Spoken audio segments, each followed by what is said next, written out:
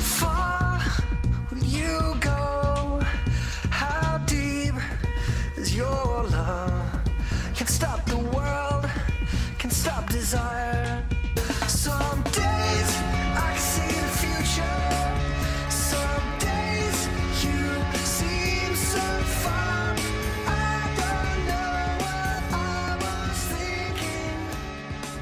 I've been gone too long. Hello and welcome to Chats, a television podcast, season 13, Drive Chats. This is the second series in our season on TV shows that didn't last 13 episodes before getting canceled.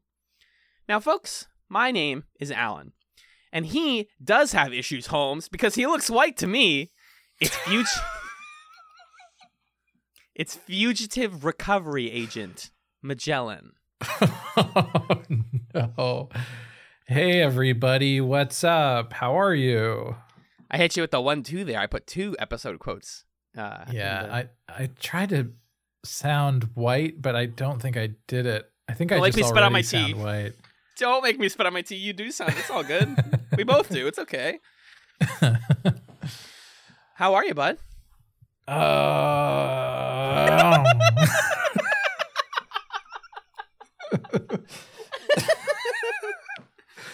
These episodes of Drive turned me into a motorcycle engine. I thought they were going to turn you into a car. We were going to finally join that writer who worked on Cars 3 and make a script for Cars 4. Ben Queen? You're talking about Ben Queen. Oh, right, because we made the Lightning McQueen joke. Good memory. Oh, I just remember because he's the guy who worked on A to Z. And I Oh, my remember his God. name. Come on. The guy who created A to Z, by the way. I think we weren't clear enough. He's the creator of A to Z. The A to Z founder. That wasn't Ben. What's the No. Ben's? What's the guy's name? Which Ben? The main guy on A to Z, the show. The main The actor. actors? Yeah. What his? Yeah. Ben Feldman. Feldman. It's He's a mostly great Kristen- actor. Yeah, he is, but it's mostly a Kristen Milioti vehicle. Let's be honey nut realos. I think both of them carry their weight. You haven't seen the show. I just saying Kristen in general. We're on a first name Kristen basis. Miliotti's great. She's awesome. Katie Siegel's in this show. Leela from Futurama is in this show. Yeah. That's awesome. It's Seagal, like somebody's sorry. friend or something. Awesome. Yeah. Not Siegel. Anyways, we're talking about actors and actresses and TV shows that got canceled. And this week we continue our journey down the American highway from southeast to northwest. Byways of our time on the road. Sorry. Shout out But to no, Twin Peaks. bingo, you gotta cross promote. I love that. Uh-huh. And we're here talking about episodes 3 and 4 of Fox's 2007 TV show Drive. Episode 3 is called Let the Games Begin, and episode 4 is No Turning Back. Is it a bummer that the third episode of your 6-episode show is called Let the Games Begin? Yes. This episode was written by Ben Queen, Tim Minear, and Aogun Mahoney, who is a prolific TV writer who wrote on Star Wars The Clone Wars for a little while. So he did good work. This episode was directed by Marita Grabiak, who directed a very good classic episode of Lost Season 1, Raised by Another. And Let the Games Begin aired April 16th, 2007. Magellan, can you tell me what happened in Let the Games Begin? I surely can. In this episode of Drive, as the racers speed toward their next destination, Alex gets arrested and is separated from Karina, but is reunited with an old friend. Wink in the process. Wink. His friend is a car. Just so we're clear. His old friend is a car. It's an actual car, and it's not a talking car like in the classic film Cars. It's just a muscle car, a roadster. Yeah. What do you think of Let the Games Begin? Yeah, I think that this episode felt like a cohesive series with an ensemble that can occasionally engage with each other and characters that felt defined. This is my favorite. Can I zoom out for a second? Sorry. Yeah. I want to hear the end of that sentence, but I also just want to keep checking in on if Drive is living up to how you remember it. Mm-hmm. And because you know, anyway, sorry. Go ahead. No, it's a show that I picked for us to watch, and it only exists in my memory and the memory of a good friend of mine. So, like, yeah, I will definitely talk about that. I have a lot in my notes about like things I remembered from this. This is my favorite episode of The Batch so far, episode 3. Same. it's an easy pick. We have all the characters get to do something interesting. We get some action. We get some in and out of car action for once. We actually get to see some honest to goodness racing and some collisions and some good scenes. And they don't do too many bad, awkward things with the effects. Is the show still leaning into some of its dicier characterizations, such as the constant insistence of having Winston say Holmes every 4 seconds? Yeah, for sure. But it's an entertaining ride. Entertaining drive, if you will. That's what I felt. So you liked it as well? Yeah, I really enjoyed this one. I walked out of episode 3 thinking, okay, this is like a show that I could see myself enjoying and watching a bunch of. I think they hit a lot of really fun character moments. I think there are a couple twists in this episode that are exciting.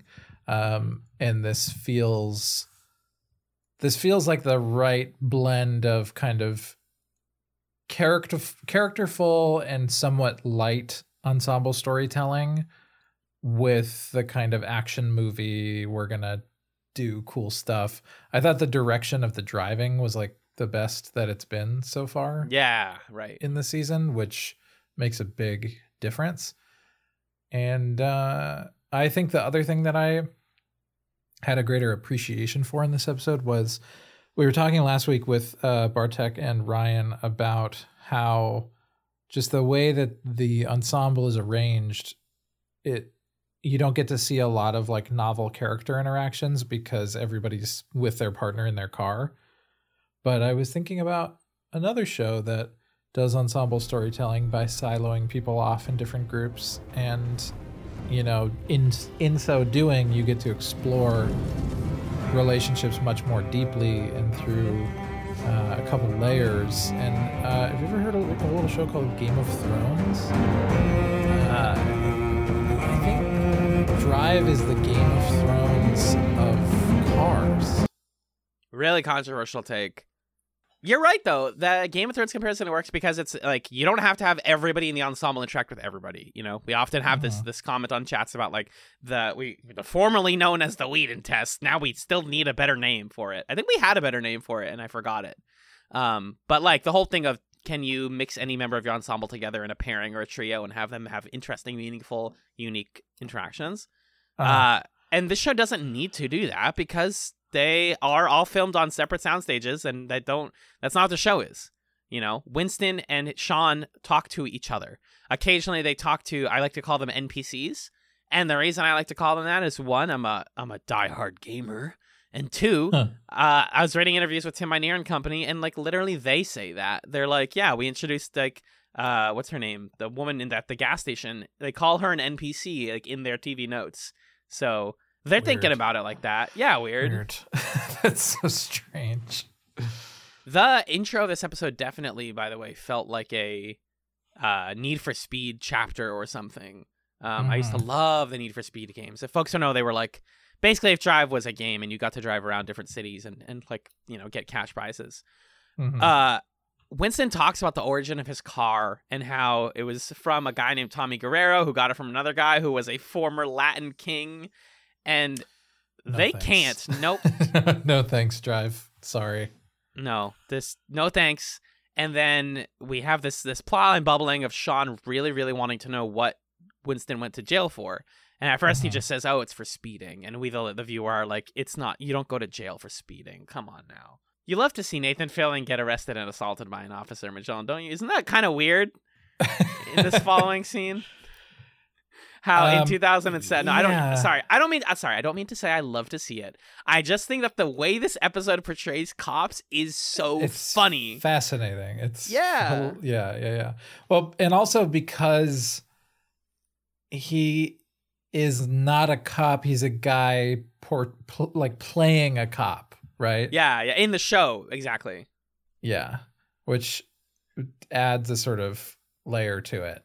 Where do we start? Are we going there? Are we talking about the brothers?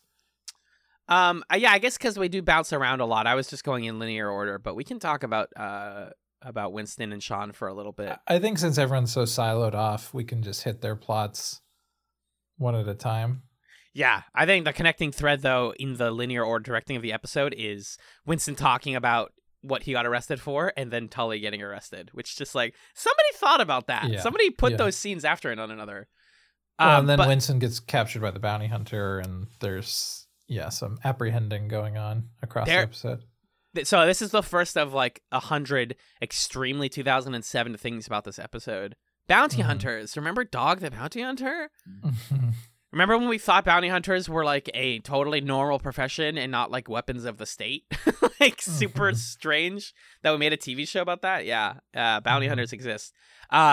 This episode also does the surprisingly good thing of taking the generic expectation of like, it's a hot girl and Winston's flirting with a hot girl and she's got like a nice car and she's pretty. And then like just being like, hey, she knows that he thinks that and she's here to cuff him. Like it just kind of it tweaks your expectations here and there, which is a lot better to me than just like Winston is the Hispanic stereotype. I get it, you guys. Like, let's do a little bit more. Let's play with that instead of just doing it.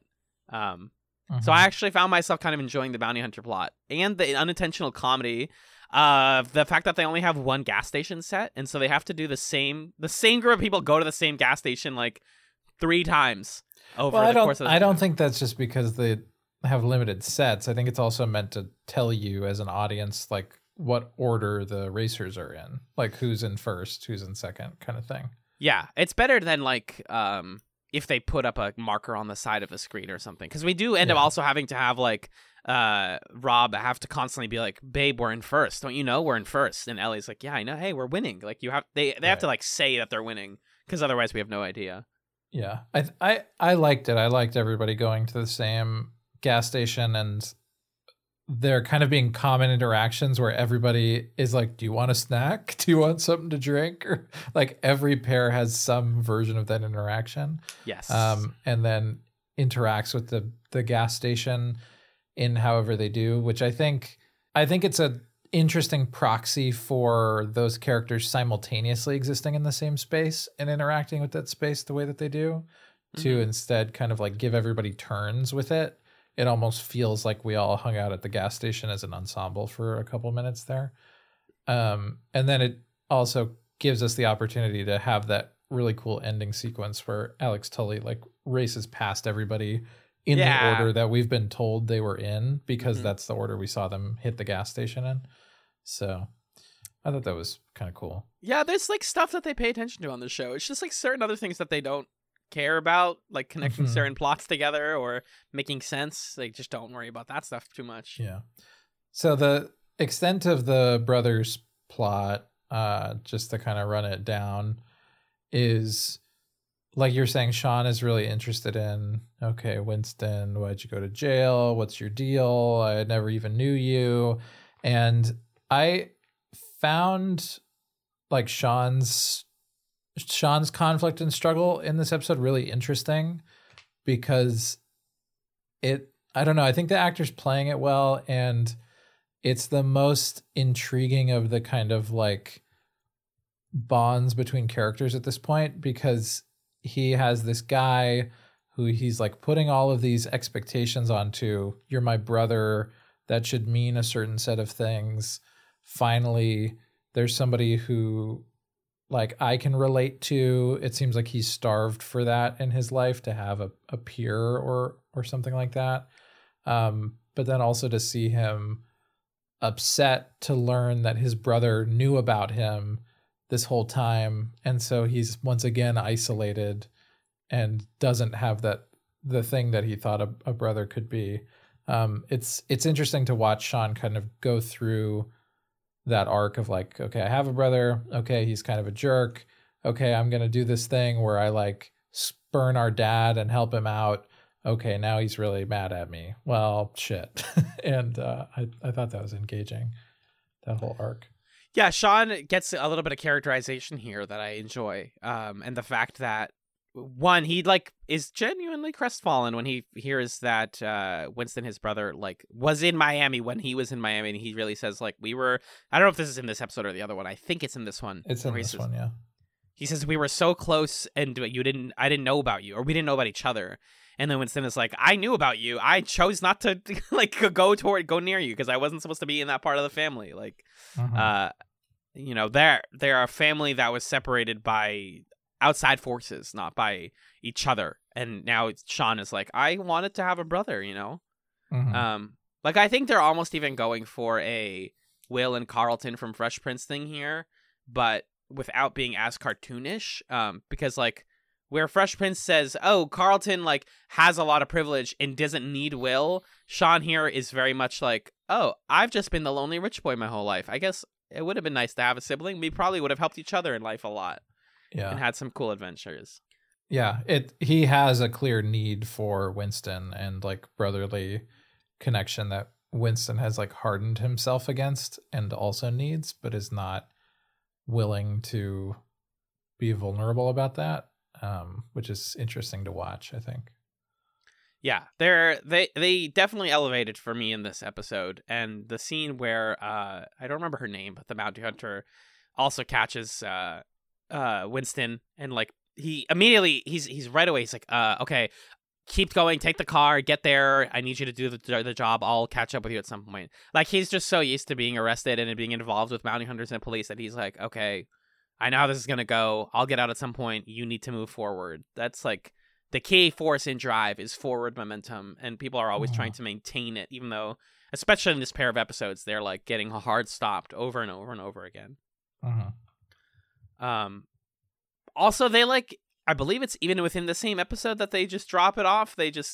Sean has the ability to pay off Winston's bounty, and then the lady's like, okay, thanks for the money. See you guys.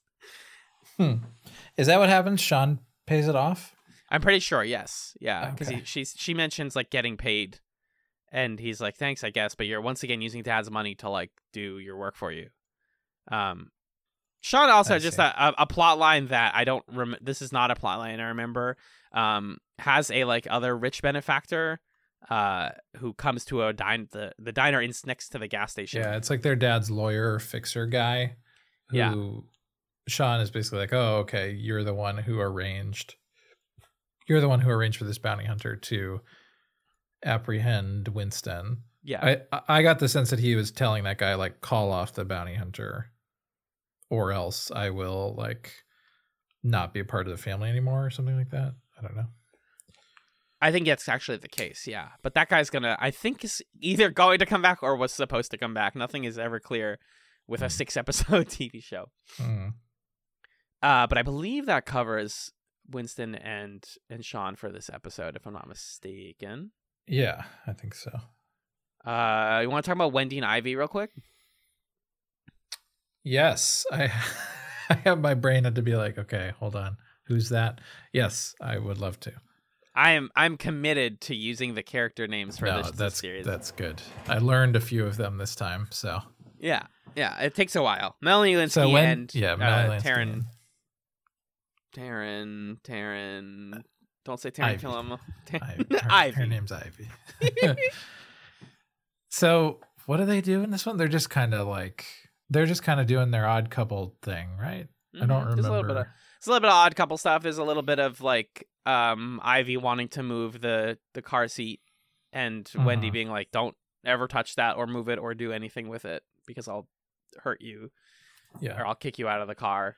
I do like the gag, by the way, that they pull up to the same gas station. This is, like, the gas station, and Ivy's, like, playing hardcore metal music, and Wendy's just like, "Ugh, I'm a mom. I'm not cut out for metal." It's also the third beat of being at the gas station, and the first time it was Rob and Ellie, who their exchange. We both wrote this down, but. He's like, do you want anything to drink? And she says, just you. Come back soon or something like that. So it's the first pair refusing the drink. Then we have Sean and Winston and whoever asked the other person who's like, I'm good. I don't need anything to eat. And then we get to Wendy and Ivy. And Ivy's like, hey, you going to grab me some snacks in there? Yeah. And then she comes out and she's like, oh, I hope you like chocolate. I got trail mix. We should probably write down our allergies. Like, she's such a mom. Yeah. Ugh, I love her. Funny rule of threes thing. The other thing that we learn, I forgot at the beginning of this plot, is we learn how Ivy knew the other characters from her previous car. Oh my god! Speaking of 2007 as hell, They met. She says, "I met them once back during Katrina." That's correct. Yeah. So it's just like the thing that's nuts about Drive is it feels like somebody is making like a mid-aughts period piece. Yeah. In the mid-aughts. Yeah, but they're in the mid-aughts. It's wild. Like, okay, yeah, there's the Iraq soldier guy. There's this group of women who met during Katrina. Everybody's got like big jeans on. Yeah. It just doesn't. Bounty we're doing hunters. this whole. There's bounty hunters. We're doing like a Fast and Furious Grand Theft Auto thing. And also, I want to talk more about this in a minute, but it's like reality show as hell too, the plot of it. But I guess that's just what happens when you try to make a show feel really relevant, is you risk making it feel super dated. And I don't know. Even when it's not that old. Right. So I just thought that was a strange origin story that like didn't really feel relevant to like the contest, I guess, except maybe to say that that's why Ivy is so invested in like getting the money, is she's had this experience with total devastation, and now she's like, I really want to make sure that I'm secure for the rest of my life, I suppose. But they don't really make that like an explicit connection, you know? Right. And just to place things in time a little bit, I think for one, the Katrina stuff and the Iraq War stuff definitely dates it a lot and is almost certainly partially network notes. You got to make this more relevant. This is on everybody's minds. We're trying to have escapist television, but also like make your stuff relevant as hell, please. Like it kind of feels forced. What makes you think that that's network notes though? Like I could see that being someone coming in with the premise of the ensemble too. Well, I think you like, because this is supposed to feel like a reality show, you want it to touch on reality a little bit, and it grounds it in a real place and time. And also, I think Fox in particular was just like really fixated on those two things at the time. Between 24, which is blowing up the charts, and, you know, so Hurricane Katrina happened in August of 2005, right? 2 years later, we're now in April of 2007. In September of 2007, Fox would go on to put out a one-season television show called K-ville, where Anthony Anderson and another guy are cops in New Orleans in the aftermath of Katrina. So what I'm saying is like Fox like really, really wanted to make shows about this because it felt like a cultural zeitgeist. Which also made me realize that I was not in the country when Hurricane Katrina happened. That was like the month that I went to Syria. And so I remember coming back and there being like, yo, there was a hurricane that killed a lot of people and the government's not doing much about it.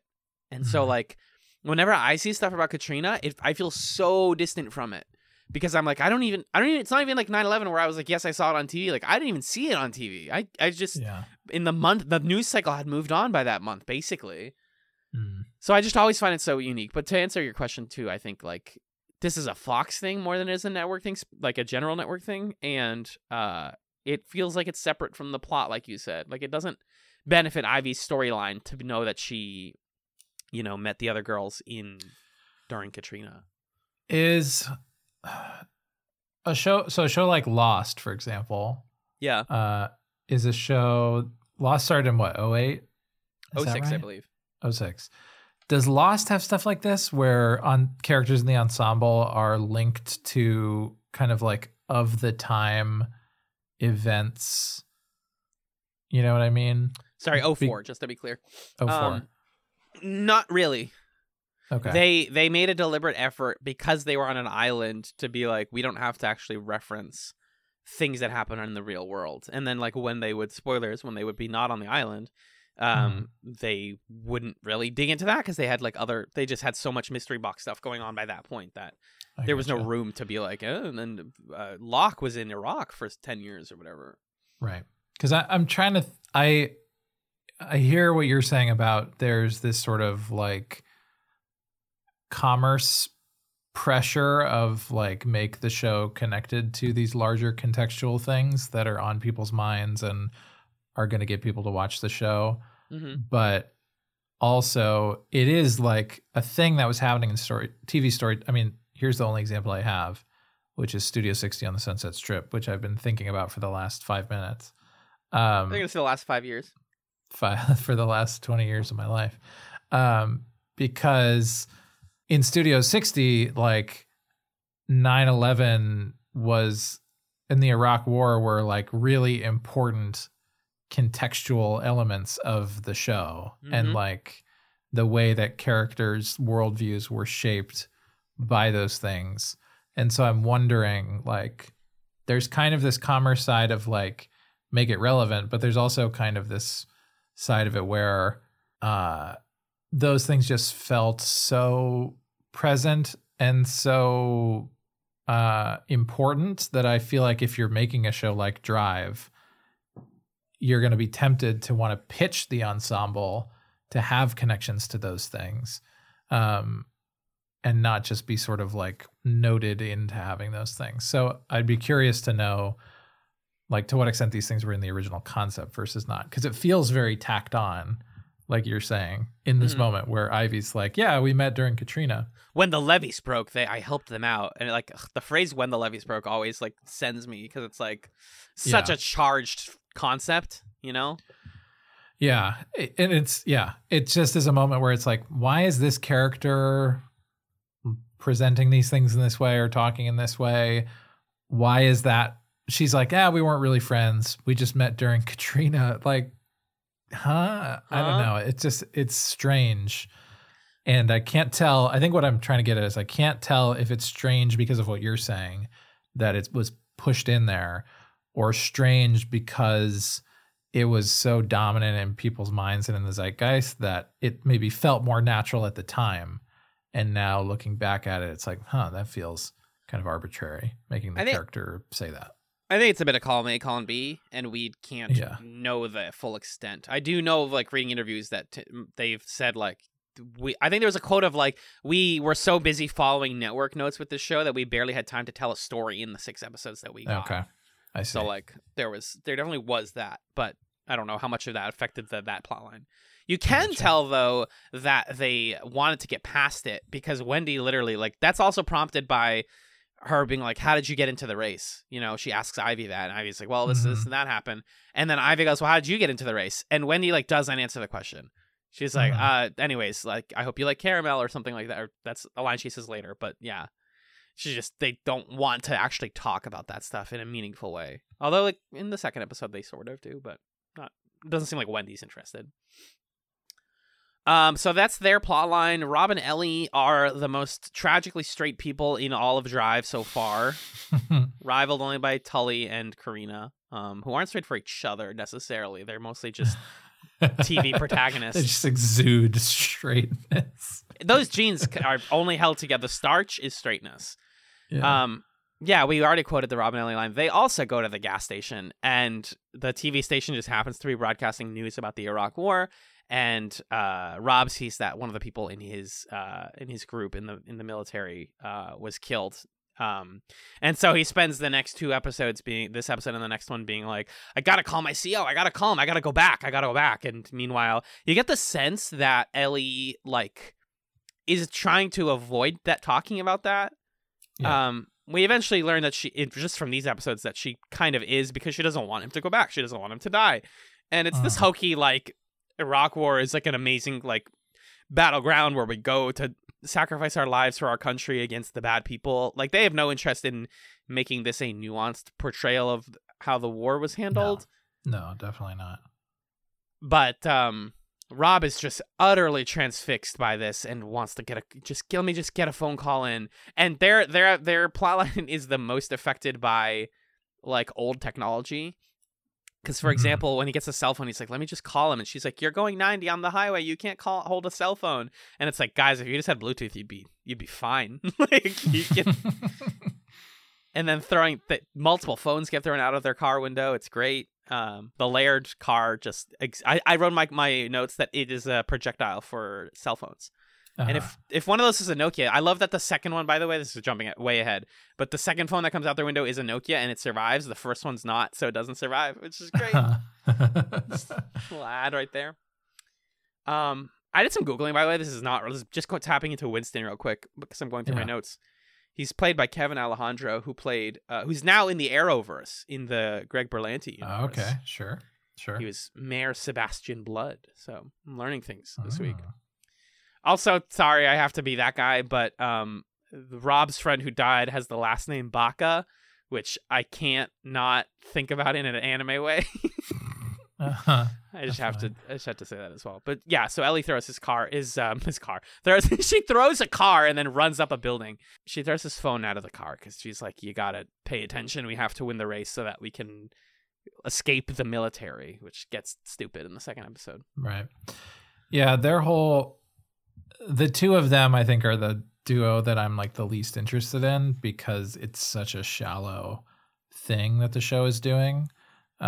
Because with him, like, is there anything that he's done that we could potentially be critical of? Or is he really just this sort of like nice soldier boy who just wants to do the best he can and be honorable? And I guess you could say that is like, you could have a reading of that and your own personal judgments of that as like selfish or misguided or whatever, which I do.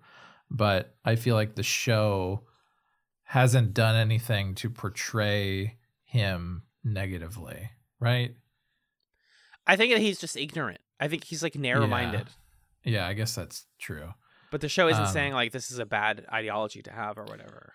Yeah, it's just so milquetoast, like what they're doing with him. And then her character being entirely framed around like, I just love you. She says, I love you so much. I just don't want you to die. It's like, okay, I get it. I get that we wanted to explore this kind of a character. There was a lot of media that was exploring like the effect of, military service on the people we leave behind and stuff, but it just doesn't feel like a complete character to me. I don't know.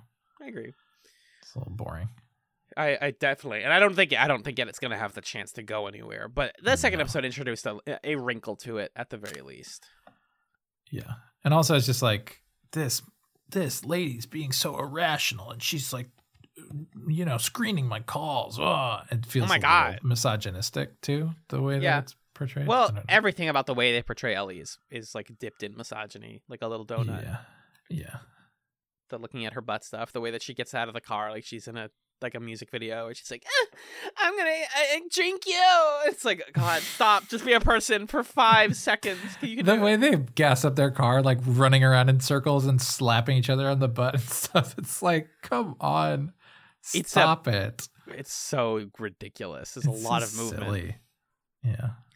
The last short plot before we just get into the Alex and Karina Power Hour is just John and his daughter, John and Violet. There we go. I found it.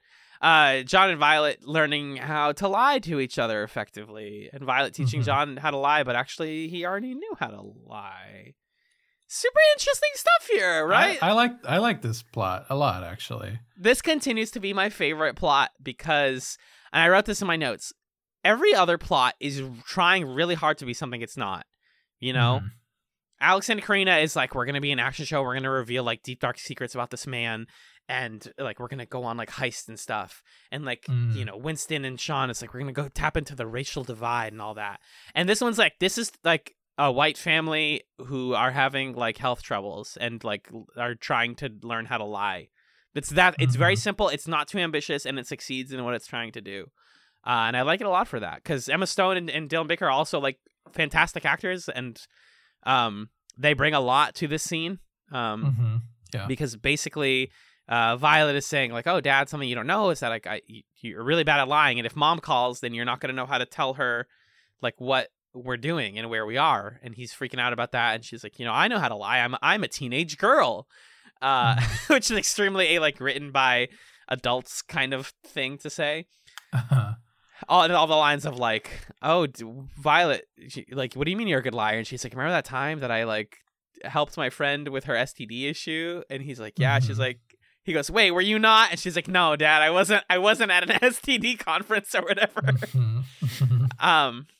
And so she tries teaching him, and then he calls, or picks up the phone. She thinks it's his wife, Barbara. And he's like, hey, Barbara, what's going on? Yeah, I'm going to take Violet up to this place in like NorCal, and we're going to hang out, and then I'll bring her back next weekend. I love you.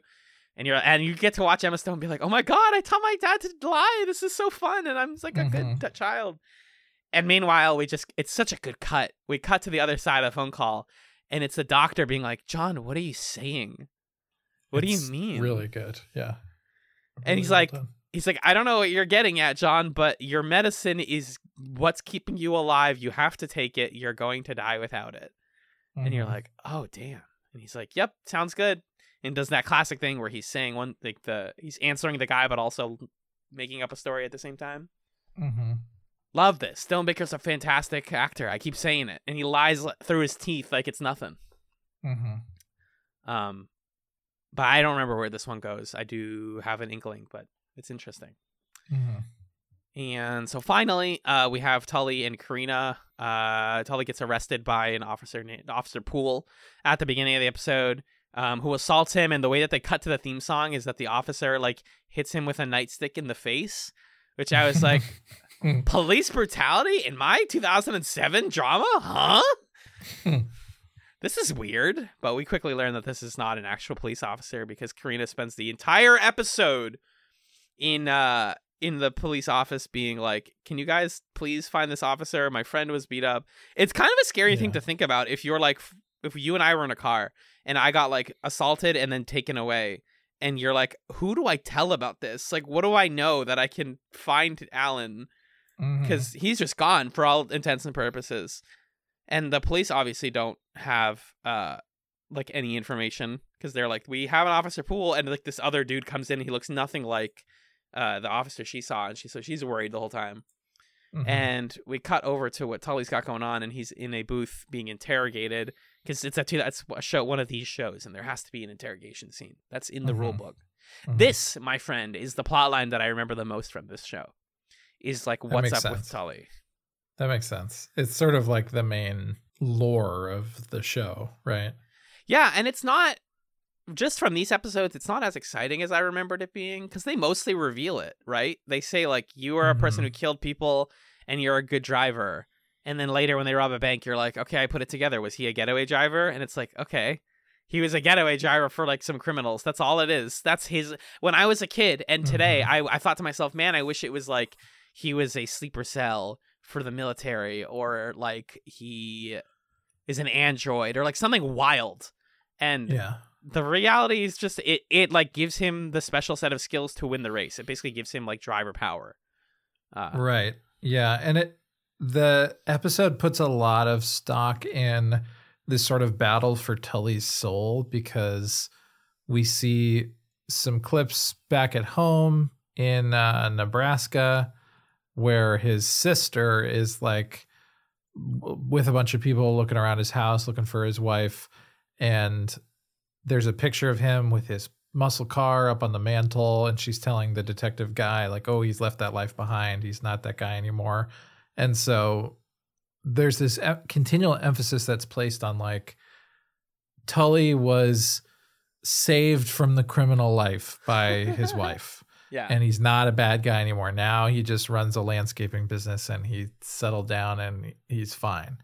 And the drive game is like corrupting him and giving him a taste of what it means to drive fast. And now he's got a little bit of a smirk on his face, and he's holding the knife to the guy's throat. And I sit and I watch that and I'm like, okay, I understand the like conflict that you're showing me by saying that Tully's having this sort of moral dilemma, but I don't know who's wanting that. And so it doesn't mean anything to me. Why do the people who run the game want him to be a bad dude again? Why do they want to reignite this flame from his past? What? Tell me something. because otherwise I don't really care, you know? I felt that. I don't... Go ahead. Yeah. I felt that multiple times watching these episodes where I was like, I think the Tully plotline would be better if you just drip fed me a tiny bit more info, just a little bit more. Yeah, because right now they're asking us to take it on faith. The people who run this game are nefarious. Mm-hmm. So whatever they want is bad. Doesn't matter how it's bad. Doesn't matter to what end it's bad. Just know that they're not good and the thing they want is bad. And that's not enough for me at this point in the show. I need a little bit more because otherwise I see Tully go through this character arc, I guess, and I don't have like a framework for it or a context for it or a reason to have a stake in it. No, definitely. And the show wants us to just like jump forward further and further with this too, to get us back to driving because we can't have people sit in an interrogation room for too long. Mm-hmm. So they kind of zoom right past it right before it gets really interesting. The guy who's not a real cop says, like, I want you to be the Alex Nully, not the one from Hastings, Nebraska, not the landscaper, but like the cold-hearted killer and lightning fast driver. Be the real you and do it right now. And he takes a chair and he smashes the window of the interrogation room. And it's not an interrogation room. It's a like a shed inside, a soundstage inside of a bigger like warehouse. And on the other side is a fucking fully equipped sports car that he can just have. That they're like, it's so video gamey. It's so like, you have acquired new car. Congrats on your upgrade. Go drive now. Yeah. It feels like the show. It just is if a show like The Driver is in a rush to keep on the road. And sometimes that means that we like lose potential interesting character. But I thought overall this is like fine. It's just like the stakes don't feel right for what they're trying to do here. Right. Yeah. And so he meets up with Karina again. They get in the car. They zoom past everybody. I love, again, the timing that like everybody is exactly in the order that they were in when they got to the gas station. They're just now about to reach the objective. They all got this ticket, by the way, that said admit one. And I wanted to point out that really funny line where Sean is like, Winston, it says admit one. Do you think we have to admit something when we get to the objective? Like, can you admit why you went to jail? And he's like, no, it's not like that. It's a ticket that lets you go through a garage. So they win. They get to the end, and the guy is like, everybody, welcome to the drive-in theater. It's time for the movie. And the thing counts down. Everyone's excited, and that's where our episode leaves us. Yeah. Let's go to a drive-in theater, yeah? Yeah. I miss drive-in theaters. I mean, I really don't like cars, and I don't think that our society should have cars, but I'll be sad to see drive-in theaters go. Have you been to one? Mm-hmm. When I was a kid, yeah. I have not.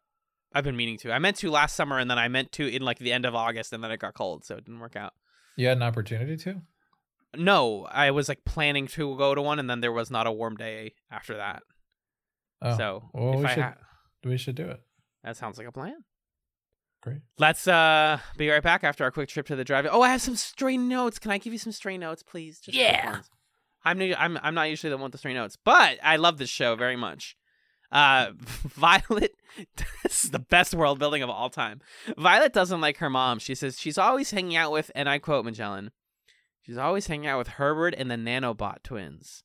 And I want an entire comic book series about a Herbert and the Nanobot twins, whatever that means. Are they nerds? Are they literally nanobots? We will never know. This plot goes nowhere. That's funny.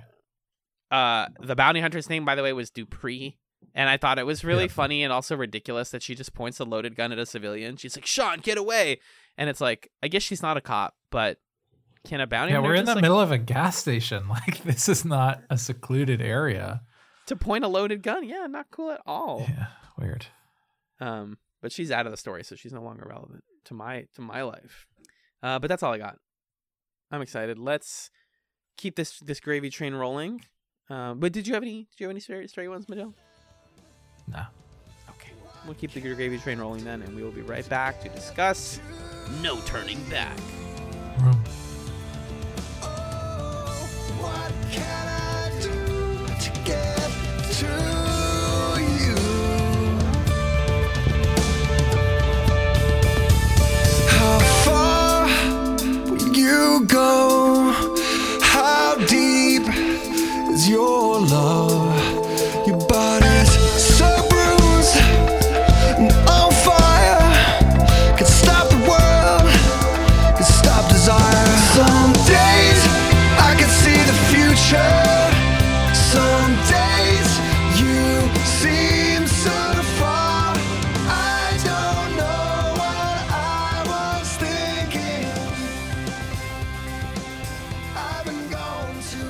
Welcome back to Drive Chats. The second show in this season, 13.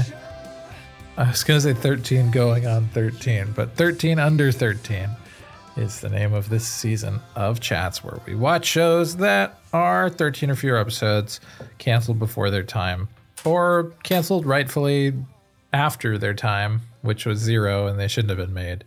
You know, we'll decide that later. Anyway, it's Drive. It's episode 4 of Drive. Alan? Yes. Hey. Hi, So hello. we watched Drive episode 4, No Turning Back.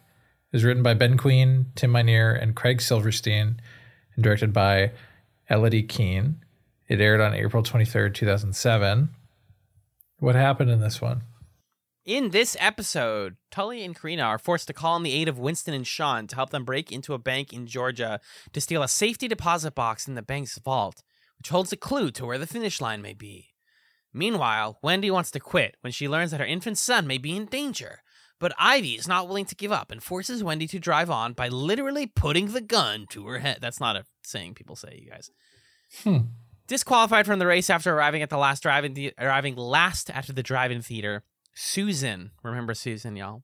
Susan vows to continue the race with Lee because she tells Lee that she claimed to have had a vision from God to continue the race. Giving away... Nope, not reading that part. No. The IMDb summary is not great. Also, Rob learns that Ellie blocked his phone messages from his commanding officer to return to active duty, which makes him now a fugitive from the U.S. Army. He's AWOL, gamers. And that's... What does AWOL stand for again? Absent without leave. I didn't even have to Google it. Holy crap. Good job. Thanks. What did you think of this episode? I know what you thought of this episode. Just tell the people. It's worse than the third one for reasons that I think are interesting and get at the root of what makes Drive not work for me. So this is kind of my big picture take on Drive. I think that it's the plot of like the sort of rat race plot of, okay, we are going to race from one side of the country to the other is a plot that works really well in a movie where you only need to sustain, you know, an hour and a half's worth of driving around. And so you could just say, hey, whoever gets the other coast first wins. Boom. Easy. And you don't have to really say much more than that. The problem that comes in with Drive is turning that plot into a TV show. And how do you tell discrete, like, mini stories that begin and end within the larger story of driving from coast to coast? And since you need some structure and some like short-term objectives, you need to find this contrived way to create those things in the actual plots of episodes. And so what we end up with is something that is shaped a lot like a reality TV show, because those are the sorts of shows that do this kind of thing, that say, here's your big picture objective, players. Right. You're all driving towards the same cash prize. In the meantime, here are some challenges or some shorter term things that you're going to have to navigate. And I think in 2007, when this came out, maybe it made more intuitive sense that the show would operate like The Amazing Race or Survivor or Big Brother or whatever. It feels a lot like those shows. And being distant from that moment, that heyday of those sorts of reality TV shows, it feels really artificial and it doesn't make sense.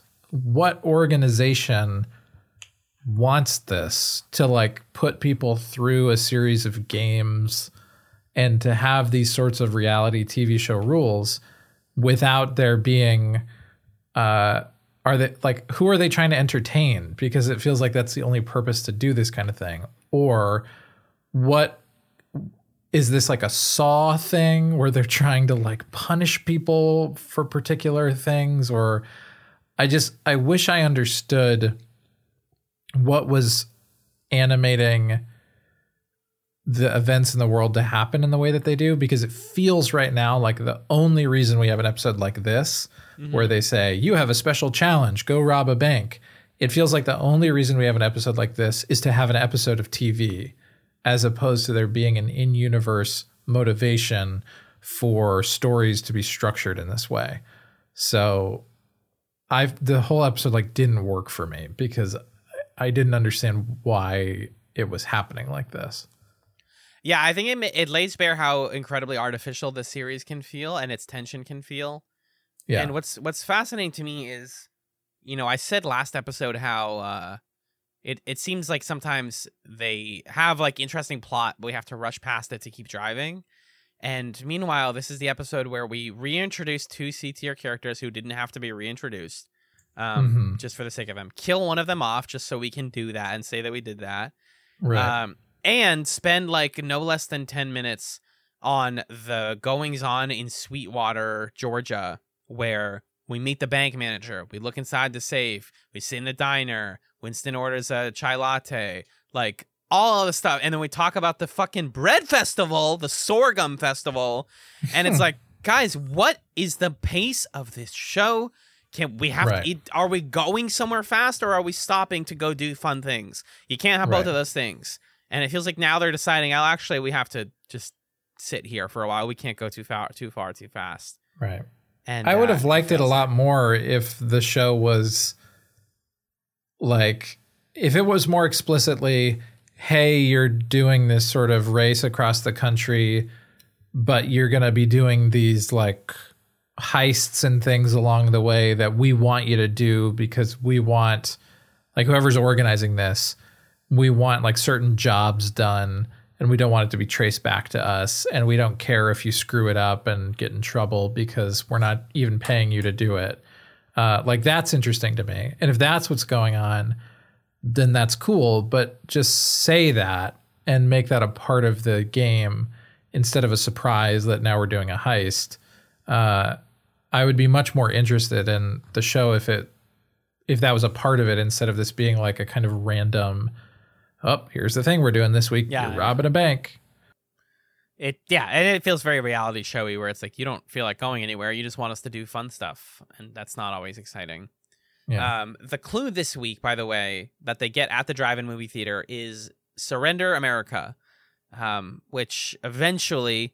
It's funny that Sean figures this clue out first for us, the viewer, because they're like planning a completely unrelated bank heist. This is the crew that's taking the shortcut, by the way, that doesn't take them to this clue. And yet they're like, oh, I wonder if everyone else is figuring out the clue. And he goes, oh, it's this? It's Appomattox. Appomattox, yeah. And it's like, what? Why is he the one that figured it out? Meanwhile, we get all these different scenes of Ivy being like, I hate puzzles. I'm tired of puzzles.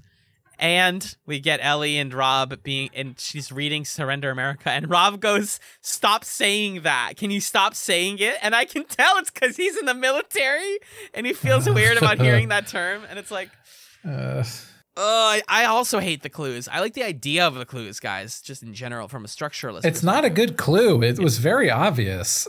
Like, well, also like, clue. Is it? Because it's, you know, yes, it's where Lee, like, he surrendered, and you know it's around the same state. They tell you that, but that the could mean a lot of things. the first thing I thought when it said Surrender America was like, oh yeah, like wherever the Confederacy surrendered, maybe. And I didn't really think about it much beyond that, but that's what it was. It's not a very like tricky clue. I don't know. I more want to see clues where you like. I want to see a racer fully get the clue wrong. Because everybody always gets it right. Everybody always gets them right. And it's like, come on, guys. I'm just going to share my screen real quick. I want to show you something. Sure. So, okay. So where do we start in this episode? Do you remember the name of the place? Sweetwater, Georgia. Well, then we're in Rome. We're in Rome, Georgia. Right? Rome, Georgia is where the theme is, yeah. So take a look at this Google map search here. So here's Rome, Georgia. Yep. Here's Appomattox. Uh-huh. I mean, right? Well, that doesn't make any sense. they went northeast? Yeah. I thought they were going northwest. I thought that was the whole point. Right. We start down here in Florida. Yeah. We zip up to Rome, and now we're going to go cut northeast. Well, So where go are we going, northeast. guys? They go northeast, and then Tully and company go north mostly to Sweetwater, which is not a real city, by the way. Sweetwater, Georgia. But I don't know where we're going. I thought we were going to like Northern California. I thought that was the whole. Yeah, I thought we were supposed to go to the West Coast. So who knows what they're Maybe they're taking the scenic route. doing. Yeah, I mean, that's the other thing that's like kind of weird about this show is if you're gonna just do a bunch of random things around the country, then make it that instead of whoever gets to the other coast first wins. Because and then the other thing that's weird about the tension of this is like you can create different arrangements of who's in the lead episode to episode, but everybody ends up at the same checkpoint at the end. And there's no discernible like point system or something like that tracks who's the most in the lead.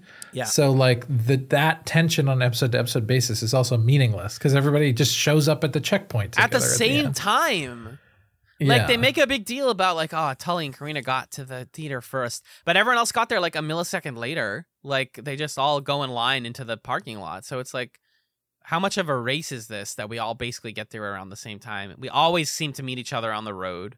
Like, and they all look dejectedly as Tully gets there first. And they get the shortcut because, quote, they were the most improved. Which doesn't mean anything. Most improved from what? From like they started in last and got to first? Like, I think it's most improved between checkpoints. Yeah. Okay. It doesn't seem like that was very clear. But I think that like, yeah, the measures of points and stuff are just non-existent. They don't care about that in the series. I was also just bothered by the fact that some of the town names are real and some of them are fake. Like Sweetwater, Georgia, not being a real place. I was like, okay, what are you guys doing? Like, I don't know. Winston and his brother are the only smart people who actually decide to follow Tully and Karina on their shortcut. I don't know why everyone isn't doing this, actually. Like, yeah, that's what I thought everybody was going to do. There are too many people who dutifully are like, okay, well, I can't we have to go to our checkpoint. I feel like that should have been the point. It's the whole of everybody is like gunning after Tully now. Yeah. But they don't really build tension with that. It's just so that they can meet Winston and Sean and be like, hey, you guys want to strike a deal with us? Yeah. Which was kind of fun to see the four of them hanging out, right? Yeah. That I thought was like pretty funny and light in the way that I wanted the show to be. It wasn't taking itself too seriously. We can touch on that now just to get through it. They realize that Tully's clue is that he has to rob a bank and steal a safety deposit box from behind the vault. In Sweetwater. And so they agree. There's something weird about Karina being like, I need somebody who can help us rob a bank. Let me hit up the guy who's been to jail. He probably knows how to rob a bank. I'm just saying, y'all. I'm just saying it's there. They're being weird. But of course he agrees to it. And of course he knows how to rob banks. Like he's done it 100,000 times and talks about it like it's his freaking lifeblood. Yeah. And so they go to Sweetwater. There's a bread festival, whatever. They don't really get into that. But they do talk to the bank manager about that. I think it's so funny that the bank manager is like, oh, you guys want to see behind the safe? Sure. Let me just open up the safe real quick. And I know that's like, you can just go look at your safety deposit box. But the willingness to open the safe to complete strangers was very sus to me.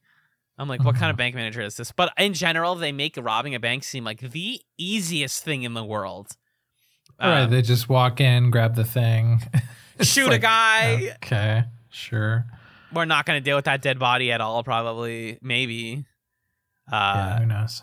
We are going to worry about Sean, though, because as they get in, a guy who says he's a cop, but again, I don't think is a cop. Well, is it because he's a security guard? Is that what they meant? By, like, you're not a cop?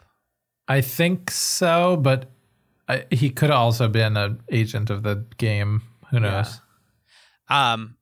He attempts to shoot them. He does end up successfully shooting Sean, who takes a blow to the chest, and they get away with the safety deposit box, and Tully takes them up to a hotel to be like, this is really confusing, and it made me go like, why can't Tully just tell people what's going on? Like, the last 5 minutes of this episode are them just, like, driving quickly to a motel, and he's like, get out. This is going to be fine. This is how we're going to save Sean's life. And then the episode ends. And it's like, can you... Like, if I was in that situation, I'd be like, I'll do what you want. Can you just tell me a little more, though? Like, why we're going to a motel and not a hospital? And, like, what's the play here? Anything? It just feels like they needed to punt it to the next episode, so they couldn't say anything here. Right. But Sean's wounded. I do also the line delivery, where Sean is like, he's like, I think he shot me. I think I'm dead, bro. It's like, come on. You can sell that one like a little bit better one more time, please. Yeah, that's that plot line. I thought it was actually legit fun watching them get a heist ready and like chilling at a Starbucks or whatever and getting ready to do it. But this didn't have to take as long as it did. And also, I don't know, Sean's shot now, so we have like more stakes. If we needed anything, it was more stakes. I just think this is the wrong... Like, this episode ending with, look, we killed a character. Look, Sean's dying. Look, he killed a random guy. It's like, what do you think you are, Drive? I'm not here for this, like, super dramatic, oh my God, you shot that guy. I want this to be like a fun, goofy action romp. So... Also, we don't even know Sean that well yet. Like, right. Okay, that's a bummer. I don't know anyone that well yet. I think Sean will be fine. There's like, he's in the credits, which is it's unfortunate because like they fully killed a black woman after Bingo. She had like, said a weird religious thing and served her purpose to them in the narrative. Yes. And then it's like, okay, done with her, which is really shitty. But then it's like, nah, this guy's gonna, writhe and then be okay in the next one. Let's talk about Susan and Lee super quick. So they're back. They arrive. It's so goofy. I was just rewatching the scene now. They arrive at the drive-in a full day late. And they have this delusion of like, we're still good, right? Like, we're good. We're probably fine. And then like, are we here first? Did we miss a party? And then the handler is like, you guys are like a full 24 hours late. Are you kidding? And Susan's like, all this bad stuff happened to me. Like, they didn't have meat on my double meat sandwich. And it's like, you had like three legitimate reasons to be mad. And you're just not selling your point here. I know that's the joke, but it's just like Susan's kind of, her characterization is up and down for me. Yeah. And Lee's characterization is non-existent at all. But Susan reveals that she's a religious person and that she's hearing words from God telling her that they're going to win. You're going to win, she says over and over again, not referring to herself, but probably to Lee. They then quickly turn that from like, okay, cool, you're like a religious like survivor of Hurricane Katrina. That's great. No, literally, she's hearing the voice of God. And the show very quickly goes from like, she's religious to, is she delusional? Is she sick? And it's like, yeah, okay, wow, that was a really hard pivot into some weird stuff. I guess hearing voices and visions is immediately our sign that somebody's delusional. Like, okay. It's handled really just heavy-handedly, and I think that there could have been something there, but it's not. And they manage to drive behind Rob and Ellie, who throw a second phone out the window because Rob is sick of driving and throws the race phone out the window. And they're like, oh my God, it's a sign from God. This Nokia phone got thrown out of an 80 miles per hour car and survived. So they pick it up and they think they're back in the race, but that's not how rules work. So a like F-off Hummer or whatever pulls up on them, crashes into them, flips them over, and then T-bones them, which just kind of hastily leads to Susan's death. Because again, you can't have a character who is A, black and B, religious without them having to make a sacrifice of some them being sort. C, dead. Yeah, C, exactly. Which motivates Lee to continue the race and believe in the fate that is destined for her, because as the episode ends in the most embarrassing fucking way possible, she gets picked up. So fucking dumb. This sucks. She gets picked up, and the guy says, "Where are you going?" And she says, "Appomattox." And he goes, "Where Lee surrendered." And she smiles and says, "Not this time." Fuck that. Like, guys, it's that's really bad. Her name's Lee, like General, like Robert E. Lee. And not just that it's like not just that it's a fucking stupid pun, but like you're saying, this is a black woman who's like, not this time, talking about the general of the Confederacy. Like, that's my guy. We're not surrendering. Like, what the fuck are you doing, tribe? It's embarrassing. It's so written by white people too, to be like, look, I did it. Like the name, we're post-racial. We don't even notice the fact that she's black. Even though earlier in the episode, Lee literally says we shouldn't drive through here. There's too many Confederates flags. Yeah, they really love the Confederacy down here. Right. They probably won't like it. Like they quickly nudge at addressing their race, but then it's like, but she's like, I'm not like General Lee. What? No, it stopped. It's just a funny pun, guys. Don't do that. Don't end your episode on that. It's really bad. Yeah, it's so stupid. Woo. So Lee's in the race, I guess now. I guess it's legal that there's no rules. There's no rules to the drive race. You can steal someone's phone and then you're in the race. Yeah. Here's the thing that's also strange to me about the stakes of this episode is at the end of this episode, like four of our main pairs are like not in the race. And this one lady, Lee, who was gone last episode, is now in the race again. Who's in the race? What's happening? What, Ivy and Wendy have turned around. Tully and Karina are back to racing now that they've robbed a bank. Or no, they've stopped at a hotel. Well, they're in a tailspin because Sean is dying. And so Sean and Winston are also out of commission. And then Rob and Ellie don't have a race phone anymore. So, like, what are we doing? Oh, I guess, what's it called? John and Violet are in it, but we do not see them in this episode whatsoever. Right. At all. Right. And the old couple on the motorcycle is presumably still in it. I don't know where they've been in a long time. Yeah. But that's pretty much it. Yeah, everyone's out of the race right now, which is funny. Ivy, by the way, is reading about different things in New Jersey, trying to figure out where Surrender America is. She reads about all the different towns called Buttsville. I like this joke a lot. It's dumb. It's fun, yeah. Just a list of weird town names.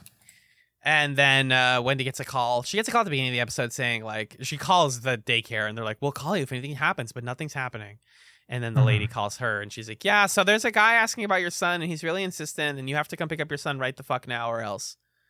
Just giving her no choice, no option. Why? Okay, it's fine. She goes, I'm in mom mode. You don't understand, but I need to drop this whole illegal race that I'm doing for my son to go get my son from the people who are probably involved in the race that I'm in, actually. Or they're involved with her husband, or both. Maybe her husband's the orchestrator of the whole race. We don't know. But Ivy shows her hand, and it's like, you can't turn around. You have to drive. And she's like, I'll give you the car. And she's like, I can't drive. Which Ivy I think also shows a comically huge gun in her hand, by the way. I think the actress is a small person also. I think she's just like small build. But so that gun looks big compared to her. Sure, but it's sure. big. It's like goofy how big it is. Mm-hmm. Yeah, she can't drive. I think this is a great reveal for a show like this. Yeah, I agree. Like having a passenger who is really motivated to win but literally cannot drive is clever because she has to rely on other people, even though she wants to be like a lone wolf type.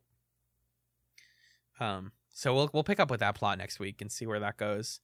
And we got Rob and Ellie, the homies. Rob finally gets a payphone outside of another different gas station this time. Calls his commanding officer. His commanding officer is just the rudest dude ever. He's like, hey, so all your guys are in Fallujah, and we tried calling you for the past 2 weeks, and they're like way out there, and one of them died, and that's like a bummer. And he's like, yeah, no one told me. And they're like, we tried. Where are you? You're not able to be picked up, huh? And he's like, I'll come right now. I'll go fight in the war right now. And they're like, no, you won't. You're go to the place where you can find the war, but instead we will court-martial you because you're AWOL. Is it really this severe in the military, Magellan? Is it really just like you didn't fight for 2 weeks? I guess that's a long time. Yeah, I would imagine so. I mean, you like sign up to fulfill a particular duty, and it would make sense that the military would want to punish people who like opt out of that. And yeah, you can get arrested and imprisoned for it. But he also says the penalty for being court-martialed if I get declared guilty is execution. which is Could, where I think was he's saying it could be execution. That's really wild. The U.S. military is maybe I'm not. I don't know anything about the U.S. military. That's okay, but to execute people at all seems, unless they are like war criminals, I don't know. I'm just not really well versed in this stuff, so that's why I defer on it. But I mean, I think it's one of those things where it's meant to, like, I think the logic of it is that it's a deterrent rather than like something that They somebody actually would do. want to actually carry out. right. Um, Okay. So like, but it I'm sure it's happened. I'm sure people have been executed for going AWOL. I don't know how reliable findlaw.com is, but findlaw.com says attempted desertion also is charged as a military crime as long as the attempt went beyond mere preparation. Desertion carries a maximum punishment of dishonorable discharge, forfeiture of all pay, and confinement of 5 years. For desertion during a time of war, however, the death penalty may be applied at the discretion of the court-martial. So it's a possible penalty, and he's stressing that because he's trying to make a point to Ellie about like how serious it is. But you know, the sort of like minimum thing is you get kicked out and jailed, because otherwise, and I'm, you know, speaking for a logic that I don't agree with, but by the logic of the military, if you didn't have that sort of a deterrent or punishment, you, in theory, would have more people desert, and you'd have fewer soldiers and whatever. So Right. that's why it's set up that way. I'm so glad to be talking about this show. I've never thought I would go this much on a deep dive on Rob's plot in 2007's Drive, man. But I'm learning a lot of new things, and I appreciate your insight. So thank you. But yeah, he now has to head out and again get diverted. So again, it just seems like nobody is going towards the objective anymore. No one cares. Right. Now I'm earnestly wondering if we even get to the next objective before the show ends. Like, what do we? Come on. Although they do jump forward a lot. And what are the like game organizers gonna do? They're gonna be like, whoa, wait, hey, Sarge, this guy's cool, actually. You know? Oh, that would be kind of fun if it's like the game people are so powerful that they can like talk to the military. I bet that's what's gonna happen. Yes, I think so too. There is, in that article of like Tim Minear reveals what would have happened in Drive, there's some stuff about where Rob's plot was gonna go that is truly buck wild, and we're not gonna read until the very end, folks. But do know that they thought about this. That's what I'll say.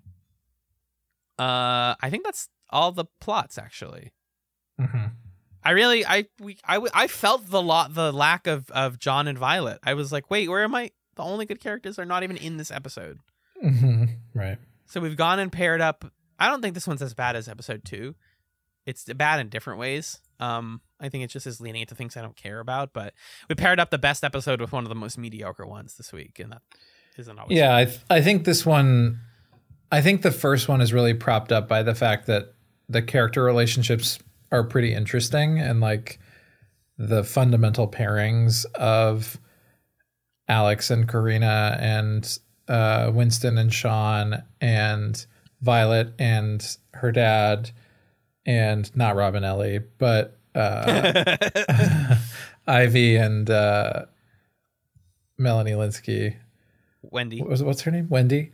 I think all of those character relationships on some level are engaging to watch, and I'm curious to see how they play out and how those characters figure out their conflicts. And episode 3 was kind of like mostly about that. And then episode 4 relied so much on the mechanics of the game, which don't make any sense. No, and not at so all. it just like collapses under its own weight, I think. First of all, because this episode doesn't have subtitles, although episode 3 did, so they're selective, I guess, about the subtitles. I couldn't understand the line. I played it a few times, but when they talked to the bank manager about like, oh, we're really excited for sorghum. We're just here for the sorghum. He goes, oh, really? My daughter is a pogger in the yeast parade. What the fuck? That line is going to burn in my head like the random line from my DVD copy of Recess the movie where the diggers go into the bus on their way to space camp, and they say, space camp. I wonder if they'll let us dig craters. Just one of those like completely, because the DVD that I own skipped a lot for folks. I don't know if I've told the story in chats before. That's funny. But so I always remember that exact delivery of, space camp. I wonder if they'll let us dig craters. And now we add, my daughter is a pogger in the yeast parade to line. I don't think he says pogger. I couldn't hear it, though. It's just the audio quality in the show is bad. Speaking of weird lines, Lee at one point is talking about how she hasn't changed or had a bath. And I really think she says the line, I have moss growing on my teeth. I think I heard that too. It's so gross. I think I heard that line too. It's my favorite H.P. Lovecraft story is the moss on the teeth. Yeah. Disgusting. And then no one will ever pay as much attention to Fox's Drive as we are here, like I've said. And in an incredible bit of attention to detail, in the bank robbery sequence, Sean reveals to everybody that the password to the safe is 635484. And then we very clearly see Karina enter 635454. She enters a different number than what he said. And we see her fingers hit the button. I was like, why did nobody catch this? That's like the easiest fucking thing. And I love it. I really wanted it to be like, it failed. And she's like, why didn't it work? But no, some editor was like, we didn't film this twice and it doesn't make sense, but sure, keep it. No weirdo in 2022 will make a podcast about it and joke about this scene. That won't happen. Sorry. But that's all I got. Now we are not turning back to talk about no turning back ever again. I don't know, man. I want to go to bed. That's better than the Lee line. I'll give you that. Yeah. Do you want to know what's happening in next week's episodes of Drive? I certainly do. So next time we are finishing Drive. Can you believe it? No. It's kind of sad. I wish we could have had a whole season of this show. I would watch a whole season of it. Me too. But unfortunately, there were only 6 episodes. We're watching 5 and 6 next week. The Extra Mile and Rear View. I'm going to read you the description of The Extra Mile because the description of Rear View has spoilers in it. And I don't want to spoil this episode for you. Did you see all of Drive when it was coming out? I know that I sought the online episodes out. So 5 and 6 aired online, right? These only aired online. So I must have seen these. Okay. I don't remember. But you probably don't remember, yeah. Not a lick. You want to know something fun? I don't know if this was the case for real in online airing or what, but episode 5 is listed as having aired on April 30th, 2007. Episode 6 is listed as having aired on July 14th. So I think they were several months apart. I think that's the case. That's nuts to me. Yep. Did they produce any more? At what point in production did this show get canceled? How does that work that you get canceled after 6? Because wouldn't you have had to make more than that before the show starts airing? Yes. Well, no, I think that's partly what I was saying earlier is that Tim Minear was like, we would have made more episodes, but we were too busy like rewriting to meet network notes. I see. It was interesting. Pilot aired April 15th, canceled on April 25th. 10 days after the pilot, the show was canceled. Damn. Mm-hmm. Okay. So The Extra Mile. As the racers speed toward the next pit stop, Alex, Karina, Winston, and Sean deal with the ramifications of their jump start. So next one's fallout of that. And then episode 6, I'm not going to read it. There's spoilers. It seems kind of interesting. Hopefully it feels somewhat final, but we'll see. I don't remember it feeling final. To the question, which single work of yours do you feel didn't get the attention it deserved? Nathan Fillion said, I would say that I did a series called Drive that would have been a really good TV series if more than 2 episodes had aired. It was a lot of fun and it was very short-lived. Sometimes I forget I was in it. And finally, in the September 2007 issue of Marvel Comics' Friendly Neighborhood Spider-Man, Peter Parker comments that, quote, ever since Fox canceled Drive, it's been one piece of bad luck after another. Same, Peter. Same. Really love it. That's what we got, folks. That's what we got. Magellan, thank you for everything in general. Can you tell the folks where they can find you on the podcast sphere? Sure. You can listen to me talk about video games on a show called Super Smash Echoes that I do with my friend Justin, where we play video games month to month that either are related to franchises that are in Super Smash Brothers, or they are echoes of those franchises, maybe build off of those games.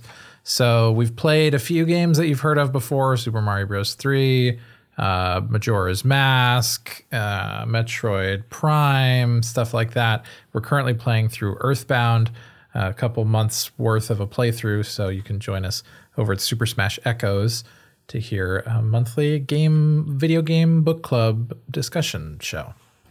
Alan, what about you? Where do you cast pods? Outside of chats and our various spheres of influence here, I can also be heard on the Hunter's Quorum, which is a Monster Hunter podcast over on scanlinemedia.com. My friend Six and I talk about all of the monsters, creatures, and demons of the Monster Hunter video game franchise, and whether or not they're worth a kiss or a hug. Or no, I'm just kidding. Sometimes we do talk about that, but it's mostly, does this guy look sick as hell, or does he look kind of whack? It's a fun kind of comedy, wacky podcast, and we have some good guests. So I do recommend people check out The Hunter's Quorum. That's what we got. I will do the plug zone for this week, if you don't mind. Madge can go for it. Hey folks, it's Chat's Plug Zone time. If you have questions, comments, emails about Drive 2007, about On the Air, about New Amsterdam, about your favorite canceled show, or any show, chatspod@gmail.com is the place that you want to be. It's a great email zone, and we recommend you send us emails because we'll probably read them on the show if you're okay with that. We have a Twitter account, which is @chatspod, and over there you find updates about the show every time we post an episode. And we have a community-run subreddit, which is r/chatspod over on Reddit. We have the return of Throw Chats Thursdays coming back soon. We're old listeners who listen to old episodes of old pods of ours. If you like the podcast, please consider rating us on your podcast platform of choice: Apple Podcasts, Spotify, what the heck have you. We're everywhere. And if we're not everywhere, you gotta tell us. You legally do. Somewhere else that we're at is Patreon. Patreon.com/chatspod is where you can find all sorts of bonus content related to chats, what we watch, what we talk about, what we discuss, etc. It's a great time. Patreon.com/chatspod. $1, $3, $5 a month. You got different tiers. Magellan's watching the X-Files over there by himself in the dark. It's sick and twisted. He's like Batman, but for Mulder and Scully. I almost said Mulder and Tully, which is appropriate. We've got commentary chats where we watch movies. We got people making us spin a wheel where they pick what we watch. It's great. Really fun stuff over there. And if you are a $5 patron or more, then you get thanked at the end of every main feed episode. And so for this week, I would like to personally thank, for their patronage and for their existence on God's green earth, the following people: Arthur, Jen, Kat, Magellan's mom, Marcus, Mike, Nick and Pat of the Brothers at Infinite War, Fendon, Six, Stefan, and Andrew. Thank you so much for supporting Chats, the television podcast. All things Chats Pod can be found at chatspod.com. That's our web zone. Our web podcast art was done by the wonderful Camilla. She can be found at Camilla Strader on various social media platforms if you want to commission her to do stuff for you or just appreciate the work that she does as an artiste. Camilla Strader, spelled the way it sounds. And that is just about all we have. But before we go home, folks, we like to wrap with a little segment called Chatsums, where every host recommends a thing, a piece of media, an experience for the listener to enjoy between this and the next episode of Chats. So, Magellan, if you don't mind, I will go first. I will do my Chatsum. My Chatsum is a new series. It's an HBO Max original series that's been blowing up in certain corners of the internet. It's called Our Flag Means Death. It is a new show from Taika Waititi and company. It is about a bunch of pirates who are led by a British aristocrat who decided to leave his life of boring aristocracy and instead become a swashbuckling pirate in the 1700s. They go through all sorts of funny adventures. It's a very funny show, and it's getting a lot of hype online because it is gay, folks. It's the queerest show I've seen in recent memory. There's just so many beautiful, vivid depictions of queerness and queer love in this series. It also just happens to be extraordinarily funny, heartfelt, full of interesting characters and world building, and interesting discussions of masculine friendship and whatnot. So Highly, highly recommend Our Flag Means Death. If any of that, it sounds interesting. It's 1 season, 10 episodes long, 30-minute episodes on HBO Max. Magellan, I can't keep talking in this like perfect radio voice for much longer before my vocal cords collapse. So can you take us home with your chatsum, please? Sure. So I wanted to make a couple chatsums that are slightly different. First of all, I want to double down on Ryan's chatsum from last week of that episode of Reply All that he mentioned. I listened to it and it's incredible. Me too. It is incredible. It's really, really good. So thank you, Ryan, for being patient with me and recommending that to me several years running until I finally listened to it. I'm glad that I did. I have a sort of strange thing that's been happening to me on YouTube that I shared with you the other day that I want to formally recommend to people. So somehow my YouTube shorts have turned into a space where like 80% of the shorts recommended to me are either clips or montages from Friends or clips from interviews with Kobe Bryant and Shaquille O'Neal. And I don't know how it happened, but it's been nice. It's been, it's been good to kind of scroll through YouTube and then be like, hey, let me check in on my favorite group of friends, the 6 friends from Friends and their friends, Kobe Bryant and Shaquille O'Neal. So that's been fun. And then I have an actual like Meteor YouTube recommendation. There's this creator named Maggie Mae Fish, who a few weeks ago I watched. She had a video on, the video is called The Myth of Auteur Theory, The Shining plus Lost Highway. And so it's this, so it's this deconstruction of like the toxic masculinity that went into the creation of The Shining on the part of Stanley Kubrick, and just also looking at like the story of The Shining and what it's about. And it's a really interesting video. I think it's really cool. And she has another video that I haven't watched yet. I've watched the first couple of minutes and I'm excited to dig into it more. And I'm already ready to recommend it, which is Twin Peaks actually explained, no, but for real this time. And it's her, from the part of it that I've seen that's like the thesis of it, it's her sort of saying like, let's roll back these like roadmap, find the perfect answer analyses of Twin Peaks and get to looking at the themes of it and the feelings of it. And, this is my interpretation, which is not prescriptive and not going to ruin your viewing of the show, but like, here's what I think in a sort of definitive way.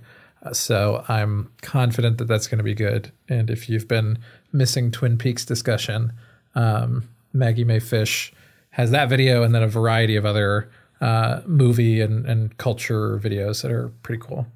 Can I tell you something funny? Because your other Sure. chatsum was also co-opted by Ryan S., or recommended by him.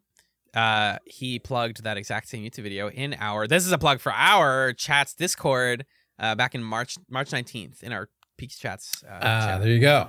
He Great. recommended the Maggie Mae Fish video. I don't think I saw that in the Peaks Chats Discord, but that's awesome. Yeah.